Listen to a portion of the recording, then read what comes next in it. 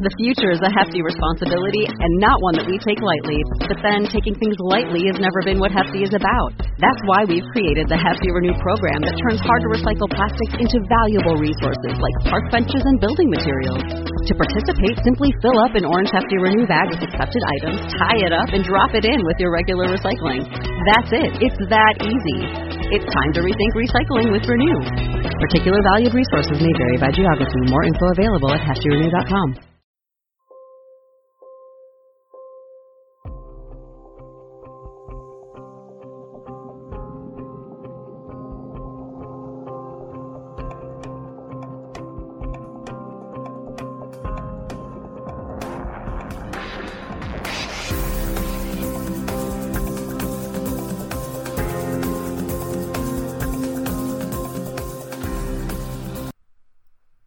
Hello and welcome to this episode of Physical Attraction. We are going to go through this week a couple of articles I wrote about the responsible use of algorithms. You can find these originally on Singularity Hub, but I'm doing them in an audio format today for this episode. And the first one is about YouTube's algorithm. Goethe's The Sorcerer's Apprentice is a classic example of many stories on a similar theme. The young apprentice enchants a broom to mop the floor, avoiding some work in the process, but the enchantment quickly spirals out of control. The broom, monomaniacally focused on its task, but unconscious of the consequences, ends up flooding the room. The classic fear surrounding hypothetical superintelligent AI is that we might give it the wrong goal or insufficient constraints. Even in the well-developed field of narrow AI, we see that machine learning algorithms are very capable of finding unexpected means and unexpected ways to achieve their goals. For example, let loose in the structured environment of video games, where a simple function, points scored, is to be maximised, they often find new exploits or cheats to win without properly playing. In some ways, YouTube's algorithm is an immensely complicated beast. It serves up billions of recommendations a day to many users around the world. But its goals, at least originally, were fairly simple. They were only to maximise the likelihood that the user will click on a video and the length of time they spend on YouTube. It has been stunningly successful. 70% of time spent on YouTube is watching recommended videos, amounting to 700 million hours a day. Every day, humanity as a collective spends 1,000 lifetimes watching only the videos that YouTube has recommended to it. The design of this algorithm, of course, is driven by YouTube's parent company, Alphabet, maximising its own goal, advertising revenue, and hence the profitability of the company. Practically everything else that happens is a side effect. The neural nets of YouTube's algorithm form connections, statistical weightings that favour some pathways over others, based on the colossal amount of data that we all generate by using the site. It may seem an innocuous or even a sensible way to determine what people want to see, but without oversight, the unintended consequences can be nasty. Now, I should point out that this is a huge industry, and not just an industry, it's an academic complex. If you go, as I did, it's very eye-opening, to the International Conference on Machine Learning a few years ago, you'll find that there are whole swathes of people, academic PhDs, AI PhDs, they're called, getting millions of dollars when they finally emerge from academia into companies to design these algorithms. And they're doing some incredibly high-level, complicated mathematics. Things like bandit theory, which are attempting to improve by tiny percentages the mathematical models which predict in advance how likely you are to click on an individual video. And every time these improvements are made to these algorithms that can cause a tiny percentage of extra people to click on a recommended video, the result is millions more eyes on YouTube and millions more hours of viewing and ad revenue for the company. So these mathematical tweaks, which are really at the fringes of mathematics and algorithm design that are happening here, are worth huge amounts of money to the right people. You'd be amazed. Truly, I think that some of the finest minds of this generation are being spent figuring out more and more intricate and complicated ways of attempting to get more eyes on more adverts for longer. But of course, when there's no oversight as to what's actually the content that these algorithms are directing people towards, the consequences can be very bad. Riem Chaslow, a former engineer at YouTube, has helped to expose some of these. Speaking to the Next Web, he pointed out, quote, "The problem is that the AI isn't built to help you get what you want, it's built to get you addicted to YouTube. Recommendations were designed to waste your time." End quote. More than this, they can waste your time in harmful ways. Inflammatory, conspiratorial content generates clicks and engagement. If a small subset of users watches hours upon hours of political or conspiracy theory content, the pathways in the neural net that recommend this content are reinforced over time. The result is that users can begin with innocuous searches for relatively mild content and find themselves quickly dragged towards extremist or conspiratorial material. A survey of 30 attendees at a Flat Earth conference showed that all but one of them originally came upon the Flat Earth conspiracy via YouTube, with the lone dissenter exposed to the ideas from family members who were in their turn converted by YouTube. Many readers and this writer know the experience of being sucked into a wormhole of related videos and content when browsing on social media. Quite often these wormholes are fairly innocuous, maybe it's, I don't know, let's play Pokemon videos or something along these lines, but of course these wormholes can be extremely dark. Recently there was a lot of allegations surrounding a paedophile wormhole on YouTube, which was discovered, a recommendation network of videos of children which was frequented by those who wanted to exploit them. In TechCrunch's investigation, it only took a few recommendation clicks from a somewhat raunchy search for adults in bikinis to reach this exploitative content. It's simple, really. As far as the algorithm with its one objective is concerned, a user who watches one factual and informative video about astronomy and then goes on with their day is less valuable and less advantageous to the algorithm than a user who watches 15 flat earth conspiracy videos in a row. In some ways, none of this, of course, is particularly new. The algorithm is just learning, automated in its own way, to exploit familiar flaws in the human psyche to achieve its ends, just as other algorithms find flaws in the code of 80s Atari games to score endless points by recognizing a glitch in the machine that will allow them to rack up endless points over and over again. And what we're seeing here is really the automation of the attention industry, something that has existed for centuries. Take the situation in 19th century Paris, where poster makers exploited the aspects of the human psyche that were attracted to clear and gaudy images, bright colours, attractive women, and the impression of motion. The poster craze, started by Jules Cheret, calls the education of everyone through the retina, luminous, brilliant, even blinding, vivid sensations and intense emotions. Instead of the bare wall, the wall attracts as a kind of chromolithographic salon, as was written by contemporaries at the time. Conspiratorial tabloid newspaper content is replaced with clickbait videos on similar themes. The first ever newspaper to make the majority of its money through advertising, rather than through sales or through the patronage of its wealthy owners, was a penny dreadful called the New York Sun, which used to get its lurid content by hanging around the courtroom for stories of drunkenness, debauchery and crime. And nowadays we have true crime podcasts. I mean, many of these I love and I listen to myself, but they ultimately tap into the same cognitive exploit that is this fascination with death, murder, crime, grim true-life narratives of the macabre. The New York Sun once sold many issues by pretending that Sir John Herschel, the astronomer, had discovered large angel-like creatures living on the moon. It was one of the earliest examples of science fiction presented as science fact, which you can still see in some of the trashier papers that revel in loosely scientific UFO or asteroid strike stories. And it helped them sell ads. Now we have YouTube conspiracy videos about UFOs, the imminent apocalypse, the grand conspiracies running everything, and so forth. But just as humans have learned to exploit all of these different cognitive defects, or cognitive exploits, I suppose you might say, in how people function, the algorithms are now automating this process and learning how to do it better than ever before. Our short attention spans are exploited by social media algorithms rather than TV advertising. Filter bubbles of opinion that once consisted hanging around with people you agreed with and reading newspapers that reflected your own opinion are now reinforced by algorithms. Any platform that reaches the size of the social media giants Facebook, Twitter, YouTube is bound to be exploited by people with exploitative, destructive or irresponsible aims. It's equally difficult to see how they can operate at this scale without relying heavily on algorithms.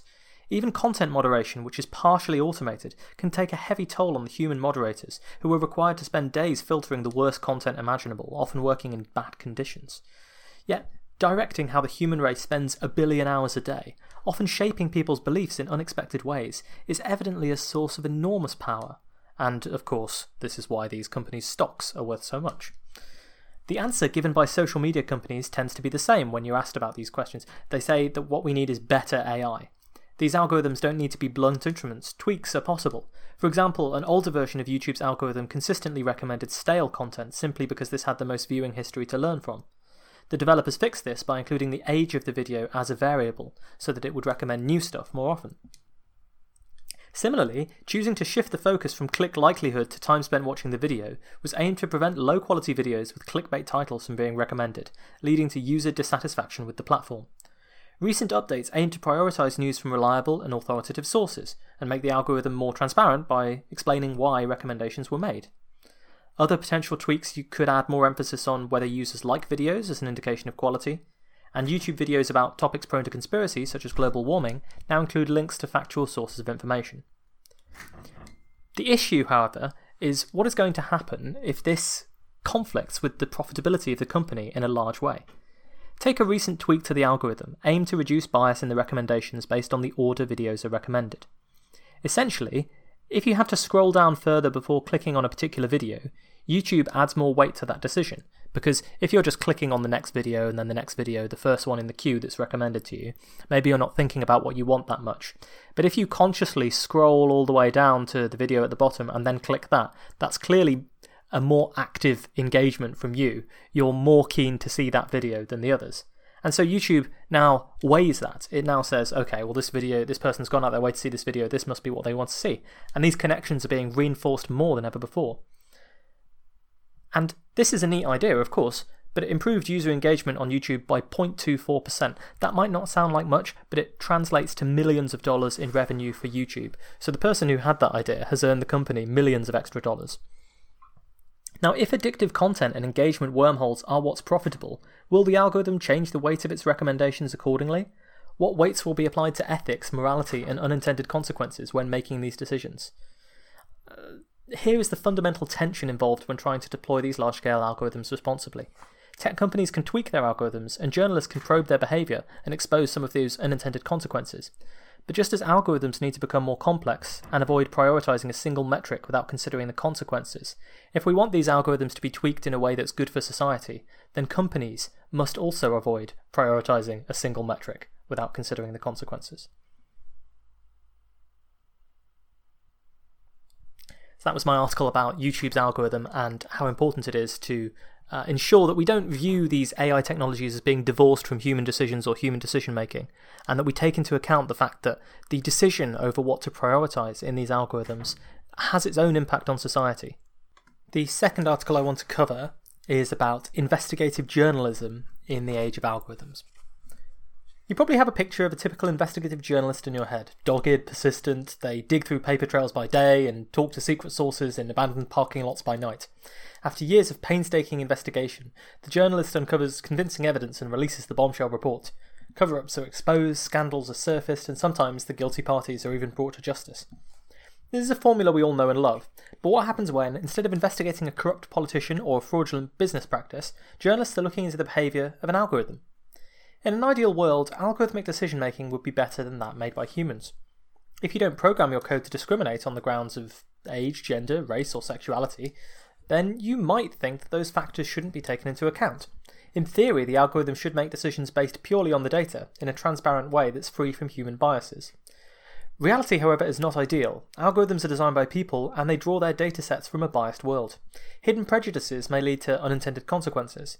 Furthermore, overconfidence in the algorithm's performance, misinterpretation of statistics, and automated decision-making processes can make appealing these decisions extremely difficult. Even when decisions are appealed, algorithms are usually incapable of explaining why they made a decision. Careful statistical analysis is needed to disentangle the effects of all the variables considered, and to determine whether or not that decision was unfair. This can make explaining the case to the general public, or to lawyers, very difficult.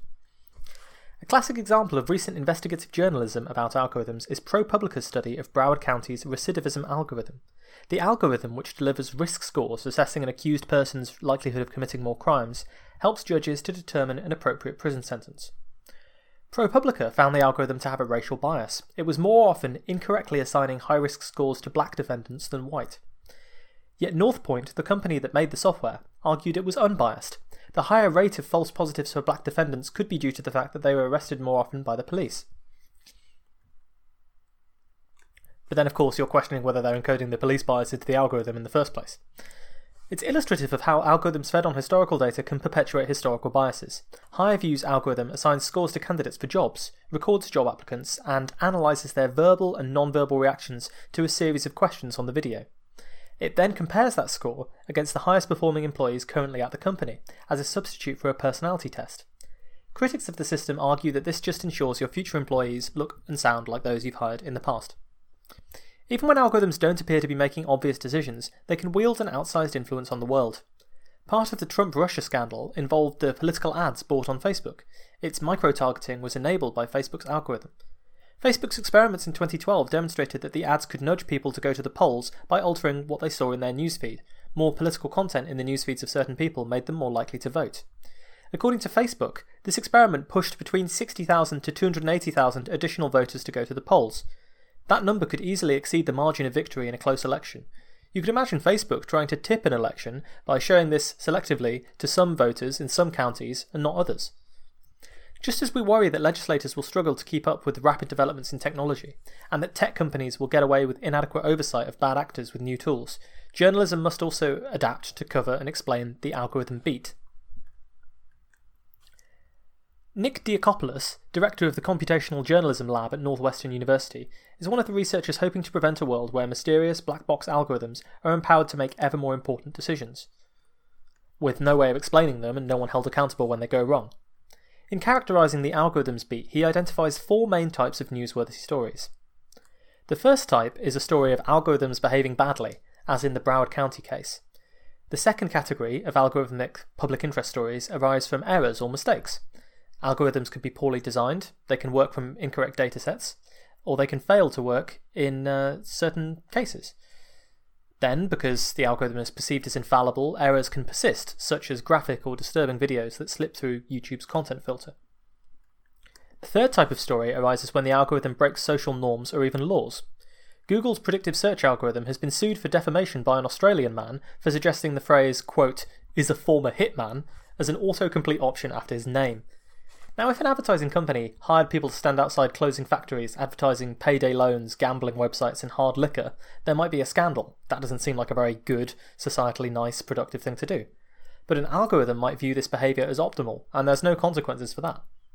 In what might be considered a parallel case, Facebook allowed advertisers to target people who are interested in white supremacist content for many, many years. Finally, the algorithms may not be entirely to blame. Humans can use or abuse algorithms in ways that weren't intended. Take the case detailed in Cathy O'Neill's book, Weapons of Math Destruction. A Washington teacher was fired for having a low, quote, teacher assessment score.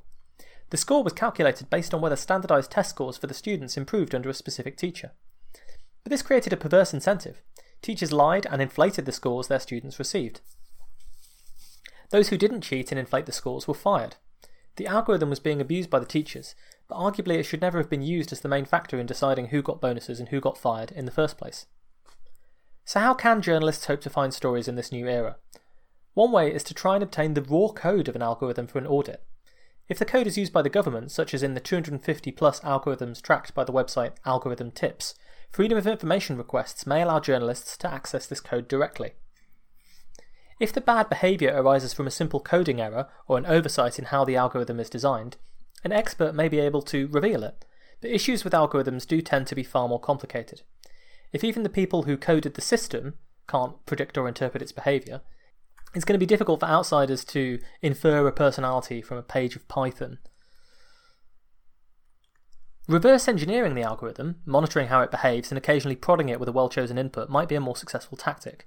So for example, Algorithm Watch in Germany gathers data from customers to see how they're affected by advertising and newsfeed algorithms. Who Targets Me is a browser plugin that collects information about political advertising and tells people who are reading it who's trying to influence your vote. And by crowdsourcing data from a wide range of people, its behaviour, the behaviour of the algorithm in the field, can be analysed. Investigative journalists, posing as various people, can attempt to use the algorithms to expose how they behave, along with their vulnerabilities. Vice News recently used this to demonstrate how anyone could pose as a US senator for the purposes of Facebook's Paid For By feature, which was intended to make political ads transparent.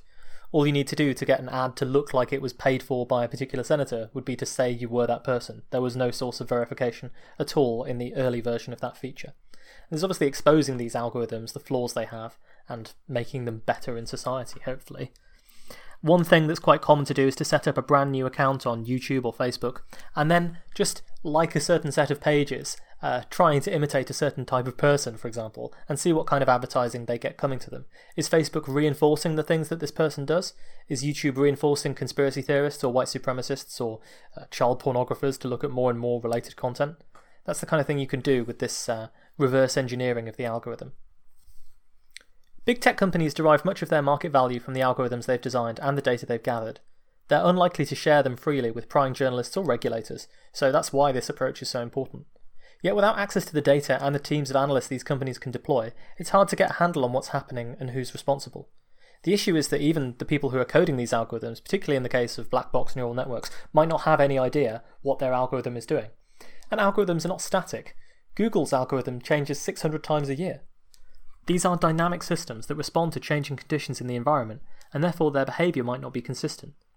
And finally, of course, even though blaming an algorithm is one thing, linking the story back to a responsible person can be very tough, especially when the organisational structure is as opaque as the algorithms themselves. And if you ultimately want to hold the people designing the algorithms to account for their behaviour, it can be very difficult when they have this plausible deniability argument of, oh, we don't know how the algorithm works, we can't be expected to understand these things. And this is a sort of an issue with the externalizing of AI and machine learning that we spoke about in our interview with Gemma Milne a few weeks ago. Part of the issue that you can have with this is that it allows companies to shift responsibility onto the algorithm as opposed to taking it for themselves. Now, as difficult as these stories might be to discover and relate accurately, journalists, politicians and citizens must start adapting to a world where algorithms increasingly call the shots, where they're increasingly characters and forces that influence the world that we live in. Because there's no turning back. Humans cannot possibly analyse the sheer volume of data that companies and governments will hope to leverage to their advantage. And as long as they can see that there's going to be some advantage to doing this, they're going to continue to deploy the algorithms.